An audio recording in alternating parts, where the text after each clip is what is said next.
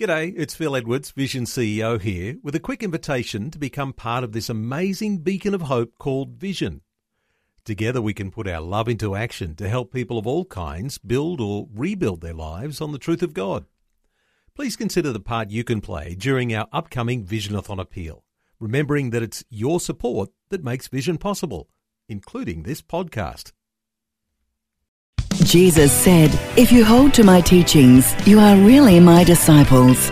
Then you will know the truth, and the truth will set you free." They say there are only two certainties in life, and that is death and taxes. Now, some people may be able to dodge paying taxes, but they can't dodge death. However, some people have been pronounced clinically dead only to return to life again. Kerry Packer returned from the dead in 1990 following a heart attack on the polo field, which left him without a pulse for 6 minutes. Afterwards, he spoke of this experience with Ray Martin, and Ray Martin asked him what it was like. He said, "You want the good news or the bad news?" Ray said, "Give us the good news." And Kerry Packer said, "Well, the good news is there is no devil. The bad news is there is no heaven." Ray Martin said, "Is that right?" He said, "Yeah, there's nothing." Well, thankfully, God has never promised to reveal what is beyond death by giving certain ones near-death experiences so that they can report back. There are some people that have had those same experiences and they've actually gone to heaven and hell. But we are not to depend upon those testimonies to know what happens after death. God has given us His Word, and everything we need to know about life after death is found in the Bible.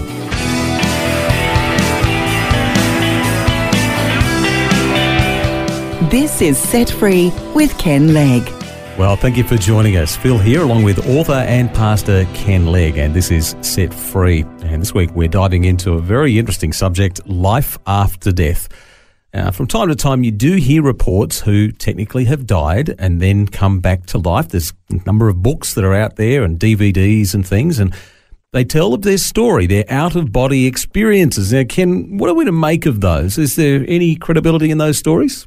Well, look, I'm sure some of them are authentic and others are not. But I think the first thing that we need to remember is that it's dangerous to build a doctrine based on experience. Somebody once said to me, they said, I've just read a book of this person that has been to heaven and it's so real, it's so convincing, and I'm so excited. I said to them, but it says in the Word of God that there's a heaven. Why is it that you're more excited now after reading the book? Is that because you didn't read and believe what was in the Bible? Is the book more convincing than the Bible? Or does the book tell more than what the Bible tells? If it does, of course, then it's extra biblical revelation. But we mustn't believe beyond what's in the Bible. That's our guideline for life after death and for all things, concerning our walk on earth. Somebody once sent me an email, and in this email, a group of people had this experience where they were taken to hell. And this person took them into this place where people were screaming and, yelling out because of the torment and the torture and so on. And this person said to those that were taken there, these are here because they didn't tithe, and these are here because they didn't use their gifts for the Lord. Now, the amazing thing is that the person that sent me that email, I'd never met them before, and by some strange coincidence, I happened to bump into them that week, believe it or not. And I said, "Oh, you're the person that sent me this email about these people that went to hell, supposedly." And he said, "Yes, what did you think about it?" I said, "Well, I was deeply troubled by it because you're suggesting, or it's suggesting, that those people in hell went to hell because they didn't pay their tithes or because they didn't use their ministry gift." And he said, "Yes, that's right." I said, "But so in other words, salvation is by tithing or salvation is by serving. Don't you believe that salvation is by grace, by what Jesus did for us on the cross?" He said, "Oh, yes, I believe that." I said, "But the email is telling a different story." And that's the problem, Phil, is that we can start to build doctrine based on experience, and we wander from the truth of what's in the Word of God. Now, you remember Jesus told a parable about a rich man and Lazarus, and the rich man who was in Hades saw, the man Lazarus in Abraham's bosom, and he cried out and he said, send him back to my brothers that they might be warned about this place. And Abraham said, no, they have Moses and the prophets. In other words, Moses and the prophets was a term that was used for the Word of God, the Old Testament. In other words, they have the revelation of the Word of God. That's enough.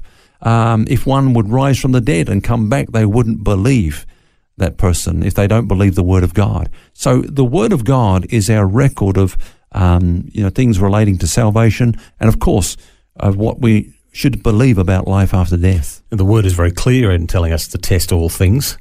I think Paul said, "Don't take my word for it. Test this against Scripture." That's my words, not his. Yep. But something to that effect. And if we start to establish a system of truth based upon other people's experiences, we are technically, I guess, opening the floodgates to believing anything. Really, the Word of God always has been and must be the basis for our belief, shouldn't it? Yeah, I think the question that we should be asking, more than what happened to this person who clinically died for a few minutes and then returned to their body, is really what happens to those who die permanently. We have already said that death is the separation of the body and soul, but where does the soul go? When Jesus died, we said that he entered into those two realms called death and Hades. Yep. And when Jesus was dying, he said to the thief on the cross, "This day you will be with me in paradise." Now, paradise is a heavenly realm, but it's not heaven.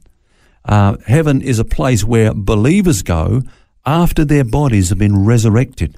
But paradise is an intermediate state, is a place of departed spirits until the day of resurrection, when those departed spirits will be reunited with the resurrected bodies and go to heaven. Okay, so let's just be clear about this. Believers at death don't go to heaven, is what you're saying. They go to paradise, which is a heavenly realm, presumably awaiting the day of resurrection when their bodies will be raised and reunited with their souls, and when they all go together to heaven all at the same time. Is that what you're saying?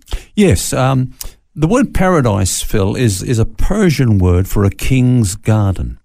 Like Eden, that was called paradise. It's like a big garden, You take, for example, I don't know whether you've ever been to Buckingham Palace. I have, yeah. Now, of course, there's a garden outside the palace. I've never been inside, but no, I've been to the gates. Actually, did you know that you can? If you go and ask to sign the Queen's Visitors Book, you can actually go inside and walk across the courtyard. And then, of course, all those people are looking and saying, "Who is he?" They think you're a big celebrity, big star. So just a little tip there. You go across there and they'll all be sort of, wanting your autograph when you come out. Okay. But so like the palace has a garden, and they both belong to the Queen. Okay, so the Queen can come out of the palace and mix with the guests in the garden, and so they will be in the presence of the Queen. They will experience friendship and interaction with the Queen, but they've not gone into the palace, and yet they're in the presence of the Queen.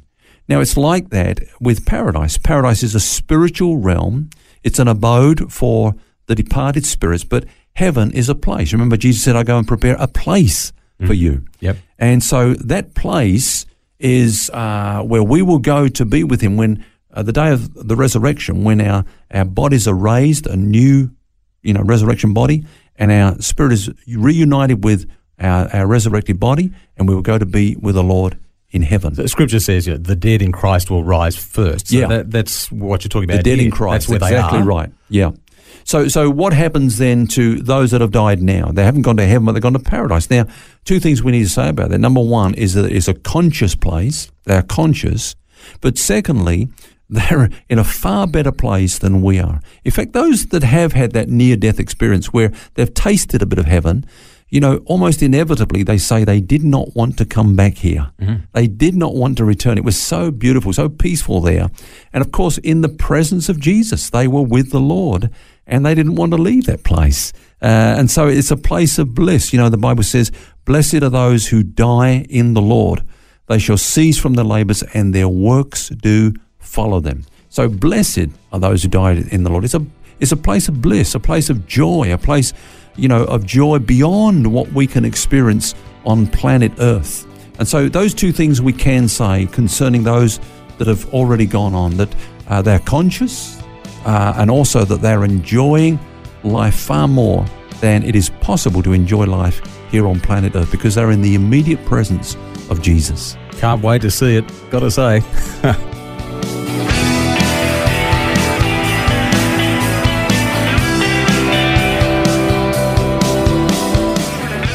We're grappling with the subject we all need to consider. Is there life after death? We'll have more on this tomorrow. Until then, remember you don't have to carry that baggage. God wants you to be set free. For books, DVDs, small group studies and other resources from Ken Legg and details about Ken's ministry, visit the Vision Christian store at vision.org.au. That's vision.org.au.